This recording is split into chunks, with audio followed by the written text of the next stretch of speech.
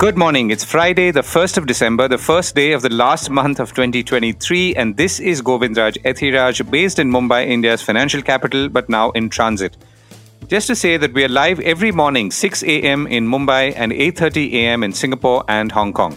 Our top stories and themes for the day. World markets have had their best month in 3 years. Tata Technologies IPO makes a triple jump on debut. India's GDP comes in at a surprise 7.6% for the second quarter. COP28. India wants a roadmap on climate finance in Dubai. Charlie Munger, the man, the investor, the Ramesh Damani interview. India sees close to 60 ultra-luxury home sales or worth more than 40 crore rupees each, even as Singapore overtakes New York as the most expensive city to live in the world.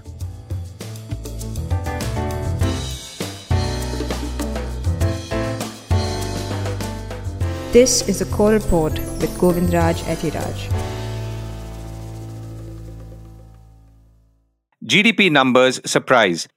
India's gross domestic product or GDP clocked a growth of 7.6% in the second quarter, that's July to September, surpassing both analyst and Reserve Bank of India's MPC or Monetary Policy Committee expectations, but slowing as compared to the previous quarter data as released by the National Statistical Office. Just to put the GDP numbers in context, for the same quarter last year, GDP was about 5.4%. And in the first quarter of this year, which is why it slowed down, the GDP figure was 7.8%. This time's GDP figure is, of course, interesting because the MPC, or the Monetary Policy Committee of the Reserve Bank, had predicted second quarter GDP growth at 6.5%. However, at a Business Standard newspaper summit last month, the Reserve Bank Governor Shaktikanta Das said, and I did point it out here on the core report, that the Q2 GDP figure would likely surprise everyone on the upside. He actually said that looking at the momentum of economic activity, looking at indicators, he could say that as and when the number would be released, it would in all probability surprise everyone on the upside. So quite obviously, there was no probability in this. The Reserve Bank governor had a fairly good sense, if not the actual numbers. And like everyone else, was ready for a higher number, as I guess we were too at the core report, because we usually tend to take his statements seriously. The jump in GDP figures in the second quarter was led by manufacturing and construction. Manufacturing grew the most at about 14% in the second quarter, as compared to a fall of 3.8% in the same quarter last year. So that's a substantial jump. It was 4.7% in the first quarter of FY24, that's the last quarter, and therefore manufacturing continues to grow while the overall GDP number, as we said, has slipped. The second highest growth was witnessed in the construction industry at about 13%, which was about 5.7% in the previous quarter, that's sequential, and last year it was about 8%.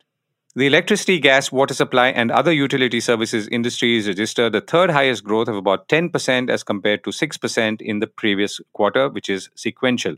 Consumer demand, a key contributor constituting about 60% of GDP growth, remains strong and primarily driven by urban consumption. Tata Technologies triples on its debut. Tata Technologies almost tripled in its trading debut, making it one of the best listing gains for any initial public offering by obviously an Indian company of its size. The stock touched about 1,400 rupees on Thursday versus an offer price of 500 rupees after its roughly 3,000 crore IPO was oversubscribed 69 times. It finally closed at 1,326 rupees, which is a 165% return on its offer price of 500 rupees. Now, Tata Technologies, interestingly, was the first IPO in close to 20 years from the more than 150-year-old Tata Group. The last IPO from the group was from Tata Consultancy Services, India's largest IT company in size. The IPO was amongst 5 offerings last week, worth around 7,000 crore rupees, and a little over 200 IPOs this year so far. The success of Tata Technologies, of course, also in some ways marks the larger trends of waves of bullishness shifting from the secondary markets to the primary markets as investors seek better or bigger returns and hunt for good companies with pedigree to put their money in. And this is a cycle we have seen before in the Indian stock markets. Now, Tata Technologies, of course, has benefited for mostly the right reasons, but the same cannot be said, for example, of newbies in the tech space, for lack of any other term, who raised money in 2021 and whose share prices languish below offer price. And many of these companies, it was the promoters or the investors who were raising money and not the companies themselves. Meanwhile, the BSE Sensex had another good day, closing at 66,988, up 87 points, while the NSE Nifty index ended 36 points higher at 20,133. So do note, it's still above 20,000, almost magic number for those who follow the Nifty 50. Meanwhile, Reuters is reporting that November has shaped up to be a fairy tale month for equities, with the MSCI World Stock Index set to close the month up almost 9%, which is its best performance since November 2020, when the markets were cheering the arrival of COVID-19 vaccines. Yes, that does seem like a long time ago. November's equity rally has been broad-based, with global growth stocks in high-tech sectors being up about 11%, while value stocks, which are mainly in cyclical industries and also offer high dividends for those who obviously stick around, have gained around 7%. COP28, what's in store? Representatives of some 200 countries are gathering in Dubai as we speak since yesterday for the 28th United Nations Climate Change Conference, or COP28. India is being represented at the top by Prime Minister Narendra Modi, while both the United States and China, the two largest emitters, are not being represented by their heads, Joe Biden and Xi Jinping of China. A key focus area will be a disaster fund, and then on to issues like phasing out of carbon dioxide emitting coal, oil and gas, the main source of warming emissions. An early breakthrough on a damage fund, which poorer nations have demanded for years, could help set the stage for other agreements, it's believed. I reached out to Dr. Arunabha Ghosh, CEO of the Council for Energy, Environment and Water, well-known public policy research institute and think tank focused primarily on resources and environment. I caught up with him in Dubai, and I began by asking him how the general mood was at COP28 and what were the issues that he was most focused on. It's a mood of anticipation. We all know what the challenges are. We all know what the issues are. Question is, what will be the first move coming out from the presidency as we get started? Are there some bold statements that will be put out, some bold numbers on the table that sets the mood in a way to be a more positive and constructive COP? For us at CEW, we have dozens of engagements showcasing our research. We've just published some very innovative research on the lack of ambition of the developed countries, but also the continuing glaring inequities and the sort of individual carbon footprints that we observe. For instance, even the top 10% richest people in developing countries have a lower carbon footprint than the average of developed countries, let alone the elite in developed countries. And we see that on their current trajectories, developed countries will end up consuming 3.7 gigatons of carbon dioxide equivalent more than what they were supposed to as per their own targets for 2030. So these are huge implementation gaps and honestly an unwillingness to hold the mirror to oneself and see the kind of impact we're having on the planet. Right. That's interesting. So if you were to look at what the conference as a whole was going into, areas like energy transition and climate finance, climate adaptation, compensations, what is your own hierarchy of preferences, or where do you feel most of the attention will be, ought to be focused on? The COP28 in Dubai is really about the global stocktake. It's the first global stocktake since the Paris Agreement came into force. So this is something that all countries and all parties will be looking at. And it's taking stock of where we are with the planet, but it's also taking stock of what we are doing individually. And I think for me, the biggest issue, therefore, will be about accountability. It is, what have you done to catch up for all the unmet promises of the past? And what are you planning to do to plug the gap in your ambitions into the future? Because 30 years after the UNFCCC was signed in 1992, we still don't really have an accountability mechanism that is robust enough to hold parties to account. To me, that will be number one. The second thing that will get a lot of attention is the operationalization of the loss and damage financing facility. This was announced last year. It was the sort of only success that came out of the Egypt COP. But the nuts and bolts of it is what is being discussed over the past year. So now this loss and damage fund is supposed to sit within the World Bank, at least in an interim way. But the real issue is how will it be capitalized and who will get the money? Of course, developed countries are insisting that large developing countries should also contribute to it. My argument here is that loss and damage fund is about loss and damage. This is damage being caused by others' actions in the past to countries and communities in the present. And therefore, asking countries and communities in the present to contribute to someone else's actions of the past is, just goes against any kind of grain of justice that we can think about. So, co-contributions for future adaptation or co-contributions for mitigation, that's one thing. But for loss and damage, what we are arguing for is that there should be clear understanding of the vulnerability of large and small developing countries. And there should be a global South-led research consortium that helps to monitor how these impacts are unfolding. Right. Last question, Arnaba. So India's Prime Minister Narendra Modi will be there, and two biggest emitters, that's the United States and China, will not be there, or at least the heads of state will not be there. So does India, or could India have a greater heft in the proceedings? What's your sense? I think ever since Paris, in any case, India has had heft in the proceedings because, we can't be called a naysayer anymore. We come to the table not just with the talk, but having walked the talk. We already are the fourth largest renewable energy market in the world by deployed capacity.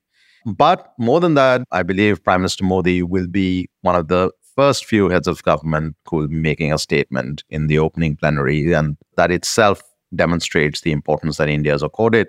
So we'll see what he has to say and whether any important announcements are made.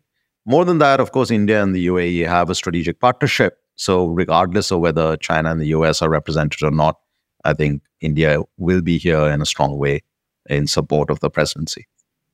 Arnaba, all the best for the conference and hope to catch you after it to get a sense on how it went. Sure, Govind. Yes, let's do a post-mortem, but hopefully it's not a mortem. Thank you so much. Thank you, Govind. Bye. Charlie Munger and his investment principles. Charlie Munger, investing legend Warren Buffett's partner and friend and vice chairman of Berkshire Hathaway, died at 99 in a California hospital. Munger began managing investment partnerships in 1962 and then through 1969, while the S&P 500 gained about 5.6% annually, Buffett's partnership returned about 24.3% annually. Munger's did even better, averaging annualized gains of 24.4%, says the Wall Street Journal. And we'll come to why or how shortly. In 1975, shortly before he joined Berkshire as vice chairman, Munger shut down his partnerships. Now, the two men had long invested differently. Buffett, under the influence of his mentor Benjamin Graham, would buy almost any business, even if it was near dead, as long as it was cheap. One such example was Berkshire Hathaway itself, which apparently had been a dilapidated textile manufacturer when he bought it in 1965. Munger instead focused on great businesses at acceptable prices, reckoning that their ability to produce cash in the future would more than compensate for paying a premium price upfront. To bring things back home, I reached out to well-known fundamental investor Ramesh Damani, and I began by asking him about his own experiences and learnings from Munger on the very basics of long-term investing and stock picking, including those picked up while in his presence in Omaha. I've been following him almost since I was in college. I'd first heard of a company called Berkshire in 77 when I went to America. The price was maybe $75 at that time. And over the years, I've come to realize what an instrumental part Charlie Munger was in the building of Berkshire. And I think the only tribute I can pay him is historian Henry Adams told that a great teacher lives in eternity because you never know where his influence stops. I think Munger's influence on not only investment, but psychology, corporate governance, the China crisis, the Middle Eastern wars is permanent and long-lasting. I think his influence will be felt, as the quote said, for many, many generations to come. So he has also been personally a very profound influence on my investing life, Govindarajan. And Ramesh, if you were to pick, I'd love to obviously go a little deeper into that, but if you were to pick the first thing, maybe chronologically, since I can't think of any other way to approach it, what would be the first thing, let's say, you took away from him, which would in some ways also have contributed to the bedrock of your investing approach? Well, I think the first thing is Charlie Munger is very clear. The clarity of thinking and the ability to call a spade is truly extraordinary and remarkable. And so many complex issues in the world, global warming, Bitcoin, corporate governance, derivative accountings, which I didn't know much about. I listened to Charlie Munger's view and I realized that was the correct view to have. He had already distilled everything. And as Warren Buffett said, that when you ask him a question, before you finish asking the question, he's already figured out the essence of the problem facing you. So his ability to get to the core of the issue was extraordinary. In terms of my investing career, of course, I was more basic. I wanted to learn the virtues of compounding and how to look at problems. And what Charlie Munger taught us was that if you can't solve a problem linearly, try and solve it algebraically, which is in reverse. The great mathematician Jacobi always used to say, reverse, always reverse. And Munger used to say the same thing. He said, if you can't decide who you want to marry, decide who you don't want to marry. What are the qualities you don't want to look in a spouse? And then find someone exactly the opposite. So you could use that in various situations where you're stuck. So Munger has been a defining influence, not only in my life, Govind, but in the three generations of Damanis. Myself, my son, and even my 6-year-old knows the photograph of Charlie Munger. And I could tell he was very puzzled to hear about his death this morning. Your 6-year-old grandson, you mean? Yes, my 6-year-old grandson, Veer. My son, of course, has a statue of Munger for many years in his office. And in fact, one of the firms that he runs, capital firm, is called Lollapalooza Investing, because Munger Tribute had said that all investing is a combination of various factors, be it engineering, psychology, medicine, and compounding. And so he took the name, and we actually have a company called Lollapalooza Capital. That's interesting. So you talked about elimination, Ramesh. So what's a good illustration of that in, let's say, maybe a stock or a sector you would have purchased where you would have actually arrived at that by eliminating rather than direct selection? I think the best example I give was after the tech boom in 2000, there was a huge boom I felt in the BPO or the KPO industry, so-called, where I felt a lot of the employment would come across. But I was very hard-pressed to figure out which companies would participate in it. So I first looked at the broad picture. I said, what is going to be the size of the KPO, BPO market in 10 years? And there were some reports suggesting with $20, $30 billion. Then I tried to figure backward is which companies can make a run of it. Which company has access to talent, which company has access to processes, which company has access to Western markets. And from there, directly there was a company called eServe at that time, which ultimately got merged with TCS. I felt that would be a good business to start with. And amazingly enough, the stock did pretty well after that. So I use it informally all the time. If I can't answer a problem linearly, I try and look at it backwards and say, here's the solution now. How do I get back to the elements of the answer for this problem? So that, and of course, the other thing that we owe almost an infinite debt of gratitude to Buffett and Munger is to understand to us compounding and how compounding of anything, whether it's money, whether it's knowledge, or whether it's behavior, or whether it's reading, you do a little bit every day and get a bit smarter. And over a 20, 30-year period is an enormous payoff in doing that. In terms of money, if you compound money every 3 years, in 30 years, your money grows up 1000x. 1000x. Let me repeat that for effort. So that's, I think we learned directly that from Buffett and Munger, that even a man of modest means, modest stock picking abilities, if he remains invested in winning stocks that compound over 20, 30 years, can transform a middle class life into a fairly generous and a rich life, as a matter of fact. And that's thanks to the power of compounding that Warren Buffett and Charlie Munger taught us. And I'm going to come to that in a moment. You did say and imputed as well that when you go to Omaha, you're in a learning mode. I mean, you're really there to learn, and that's what you've been doing always. But tell me an instance where, let's say, you had a certain preconception or a conception of something. I mean, it could be to do with looking at balance sheet in a certain way, or assessing a management in a certain way, or even a business which you feel was a rock solid business or a sector, and you changed your mind. And you had to really work hard to change your mind because of something that they said. Is there any example that comes to mind? I'm not sure there's a particular example, but Munger always used to say that you get the success you deserve. You have to deserve the success you get. So a lot of times, for example, I missed out on a very big trade. I wasn't ready, or I didn't act decisively enough. I think the answer that came back to me is perhaps I didn't deserve the success at this point. One of the attributes that Munger taught us, just to give a snapshot of what he did in his life, is that he took $10-20 million he had at the daily fund, daily commerce journal that he ran, and didn't invest it for 20 years or so, till he found the perfect investment after reading a column, put that money in there, and that went up 3 or 4x. and then they give that money to Lilu, and that he moved up 10x. So he made 10, 20x return for that money. That 40 million became ultimately 400 million. So he said great opportunities are very rare, but when they come, you have to back up the truck and buy it. Don't buy it with the thimble, buy with the bucket at that time. I think that's always stuck with me. Of course, that is easier to express as an idea than to do it in reality. That's why he's Mangar and I'm Ramesh.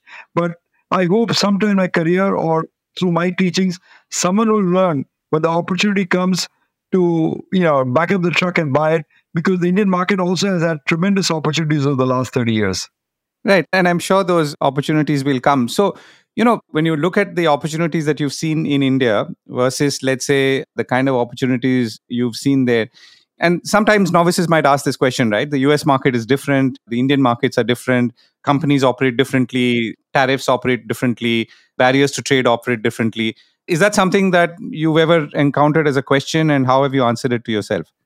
I did. I would think that, but I think they've been disproved. For example, one thing is that Indian markets, you can't make that kind of money you can make in Western societies because you're dealing with rupees instead of dollars. But you look back and study the histories of Infosys and Wipro, they've compounded over 30 years at periods, compounding rates greater than 30%, 35%. And dividends also have compounded at a fairly superior rate. So you've had great stock picks in India that have done and built wealth over long periods of time. So that answered that question. The other question we always had is that perhaps the US market is very efficient and you can't make money in the US market. But if you look at the last 10, 20 years, companies like Google, Facebook, Nvidia, they all came from basically small cap stocks to become mega caps over a period of time, including, of course, Amazon. So I think opportunity abounds every day in the market because human nature doesn't change. You move from fear to greed. And I think what Munger and Buffett taught us was that we should take advantage of that, use volatility as a friend. And the only risk is the permanent loss of capital, not the volatility that is inherent in any stock selection. Right. And you referred, Ramesh, to what I would broadly call geopolitics, because you mentioned the Middle East and so on, and how Munger would look at it. And what's the learning there? Because these are all recent events, and yet they could affect, though they've not really affected this time, but tensions like this or geopolitical tensions, which a lot of people are talking about now as having a play on markets and stock prices. How would he have looked at it, or would he have looked at it more recently? Sure, Govind. He had surprising views on it. For example, global warming, which is now, the rage of all discussions, how it affects the economy, how you invest ESG. Charlie Munger is on record as saying the concerns about global warming are overblown. That if the temperature goes up by half a degree or 1 degree, human beings will learn to survive and do well even in that kind of environment. Regarding China, there's been a big thing about trade barriers and how China is doing this and that. And Munger is often of the view that we should try and be friends with China. America and China should try and be friends. In fact, he pioneered one of the iconic investments in Berkshire Hathaway in a company called BYD, which is based in China. And the CEO of BYD, he called it the new Thomas Edison. So he was very open-minded about things. On the other hand, he always called accounting treatments that was given to derivatives as sewage. And he said that was an insult to sewage to call them sewage. In matters of, say, bitcoins, he says that they should be banned. In matters of active trading, now in India, we're seeing a huge upsurge in option trading. He called it the most useless form of activity, and that he wouldn't bother a whit if governments had banned active trading in options and futures. So he had very unconventional views. But if you always listen to him, he was always very rational. One of his big heroes in life was Benjamin Franklin, who was an author, ambassador, poet, scientist. And he always tried to emulate the simplicity of Benjamin Franklin's thinking. And Benjamin Franklin once said, and he followed the principle, that money is not particularly good because the more you have it, the more you want it. And despite his stature as vice chairman of Berkshire Hathaway, he was worth only a modest $2 billion or so compared to Warren Buffett's $100 billion. And he was very anxious to give away also that. So I think there's a lot to learn from the life and legacy. And that legacy will rebound over many, many generations to come, Govind. Right. And I think the BYD example is a good one because, it took a long time for that investment to turn around. And who could have, in their wildest dreams, guessed that this Chinese entrepreneur would suddenly become a force when everyone was obviously looking at Elon Musk? You're right. The other point also paid tribute to Munger, and so would I, is that he moved the thinking. Buffett was in the occupant of this Graham Dodgeville village of value investing, where you buy companies for net cash, no matter what the business was. Munger was the first guy who prodded Buffett in his own way to move to buying a wonderful business at a fair price rather than a fair business at a cheap price. So he pushed the envelope and made Buffett buy Coke and made buy Wells Fargo, the railroads. He said they're great businesses and the cash flow over the years will more than make up for the better price you're paying. So the power of the brands and the power of looking at a good investment was Munger's almost incalculable contribution to Buffett, and Buffett himself has acknowledged that. Right. You talked about the long-term investing, as in, looking at something for 20, 30 years. And that really is about longevity. And Charlie lived up to 99. Of course, he may not have known that he would live till 99. But in retrospect, it appears that, yes, he could have bought stock at the age of 60 and then, held on till he was 90 and so on. And that is really the sort of the more fundamental question now to you. I mean, it's tough. People don't have that ability to think so long term. And can you train yourself? I mean, to think 20 years and 30 years, because we're all mortal. And how do you bring these two almost disparate forces together? At one level, the mortality, and the other is the absolute power of the market to compound and deliver to you those amazing returns that you've just talked about. When it comes naturally to it, either you're born with it or not born with it. I was with the gene that prepared long-term investing, and my career has further enhanced it. And I believe my next generations will also do that. So either you get it or don't get it. Some people want the excitement and, they want the trading and the quick profits, and they do that. But they can generate income for themselves, but rarely wealth for themselves. Wealth is generated by not paying the bid and difference every time, not paying the brokerage, not paying the taxes, but by remaining invested in high-quality businesses. And sometimes dividends in like Coke, for example, account for almost 35% of the value that has been created by Berkshire's investment in Coke. So I think it's something either you get it or you don't get it. And, obviously Munger had it in spades, and I'm part of the religious cult that believed in Mungerism. So we almost instinctively got it that, great businesses take time. Rome wasn't built in a day. Neither are great businesses. So let's stick around with them. And that's, I think, the useful answer, to put it mildly. When did you last get to see him, and what was that experience like? Of course, like most, solid brokers, to Omaha for the Woodstock capitalistic event, as Buffett called it. And at that time, he used to sign autographs for the foreign delegates, which I was one. So I met him for that few seconds in person. Unfortunately, I've not had the pleasure of either interviewing him or meeting him beyond that. But of course, his work lives on as his legacy. And if I may go in before I end, I would like to have this following quote about Charlie Munger. It has been said that for those of us who knew him, of course, we'll miss him. And for those of you who didn't know him, I'm really sorry for your loss. That's a wonderful and poignant note to end on. Ramesh, thank you so much for joining me. My pleasure, Govind. R.I.P. Charlie. Henry Kissinger dies at 100. Former presidential advisor Henry Kissinger died at the age of 100 at his home in Connecticut, said a statement by his consulting firm. He is the only American official ever to concurrently serve as both Secretary of State and White House National Security Advisor during the Richard Nixon and Gerald Ford presidencies, the Wall Street Journal reported. He was seen as playing a key role in ending the U.S. war in Vietnam and in shaping American foreign policy towards the Soviet Union at the height of the Cold War. He won the Nobel Peace Prize in 1973 along with the Vietnamese leader Le Duc Tho for pursuing secret diplomatic talks that forged the Paris Peace Accords, ending the United States military campaign in Southeast Asia. I happened to see him in Singapore around 20 years ago speaking at a global entrepreneurship summit. While at that point too, he was no longer the powerhouse he once was, the hall was overflowing with people who were there merely for a glimpse of the legendary diplomat. I'd rather not address that question because it may disturb the equilibrium of those people sitting in the front row, he said cheekily to a question on regional cooperation, if I remember correctly. The world's most expensive cities to live in.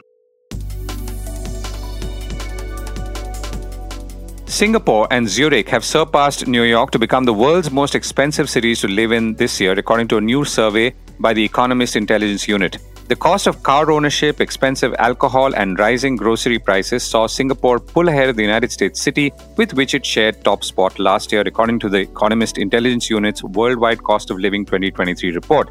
The alcohol part is, of course, interesting because I would think, and I do think, that in India you pay some of the highest prices for alcohol, and I do wonder whether we use that as a measurement when we measure cost of living across cities, and I'll come to that in a moment. Back to the global ranking, Zurich jumped from 6th place last year to rank alongside Singapore, thanks in part to the strong Swiss franc, as well as expensive groceries, household goods, and recreation. Geneva tied with New York in 3rd position, and Hong Kong rounded out the list of the top 5 costliest places. Overall, global prices rose an average 7.4% year-on-year in local currency terms, slightly down on last year's 8% increase. The Business Standard reported that the survey was carried out between August 14th and September 11th and compared more than 400 individual prices in 173 cities globally. So, if we were to do a similar city survey in India, which cities would you rank as the most expensive? I would think it's Mumbai for absolutely no reason at all, and then maybe Delhi and Bangalore, followed by others. Just saying. Ultra-luxury properties worth more than 40 crore rupees have seen a surge in sales. As many as 58 ultra-luxury homes have been sold across the top 7 cities in 2023 for a collective value of around 4,063 crores, and this compares to about 13 ultra-luxury homes sold in these same cities for about 1,170 crore last year, Anarock research data has shown.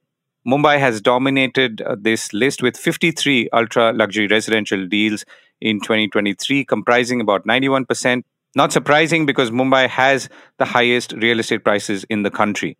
Delhi NCR recorded 4 deals for 2 ultra-luxury homes in Gurgaon and 2 bungalows in Delhi. At least 12 deals in 2023 were worth more than 100 crore rupees each. 10 such deals in Mumbai and 2 in Delhi NCR. Now, this is something that we've referred to in the past as well, which is the rising number of homes or houses worth more than 100 crore rupees. This also, of course, shows that while, on the other hand, affordable housing sales are going down, luxury and ultra-premium luxury, the category we just referred to, is rising, and a reflection of strain at the bottom end and, of course, abundance on the top end. Before I go, tomorrow I will be speaking with Jyoti Mayal, president of the more than 75-year-old Travel Agents Association of India. Do catch up to learn, if nothing else, on how India and traveling Indians can play an important role in being ambassadors to that is India's prosperity, and why we need to be more favorable towards tourism and travel, particularly outbound.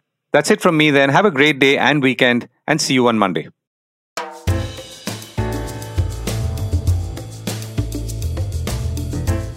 That was the Core Report with me, Govindraj Ethiraj. Do stay connected with more of our coverage at the Core. You can check out our website or sign up to our newsletter for our exclusive stories, one in-depth feature a day on www.thecore.in. Do also track us on LinkedIn, where we usually post synopses or extracts of our top stories and interviews. We would love your feedback on how we can make business more interesting and relevant, including, of course, India's vibrant manufacturing sector. So write to us at feedback@thecore.in, and thank you once again for listening.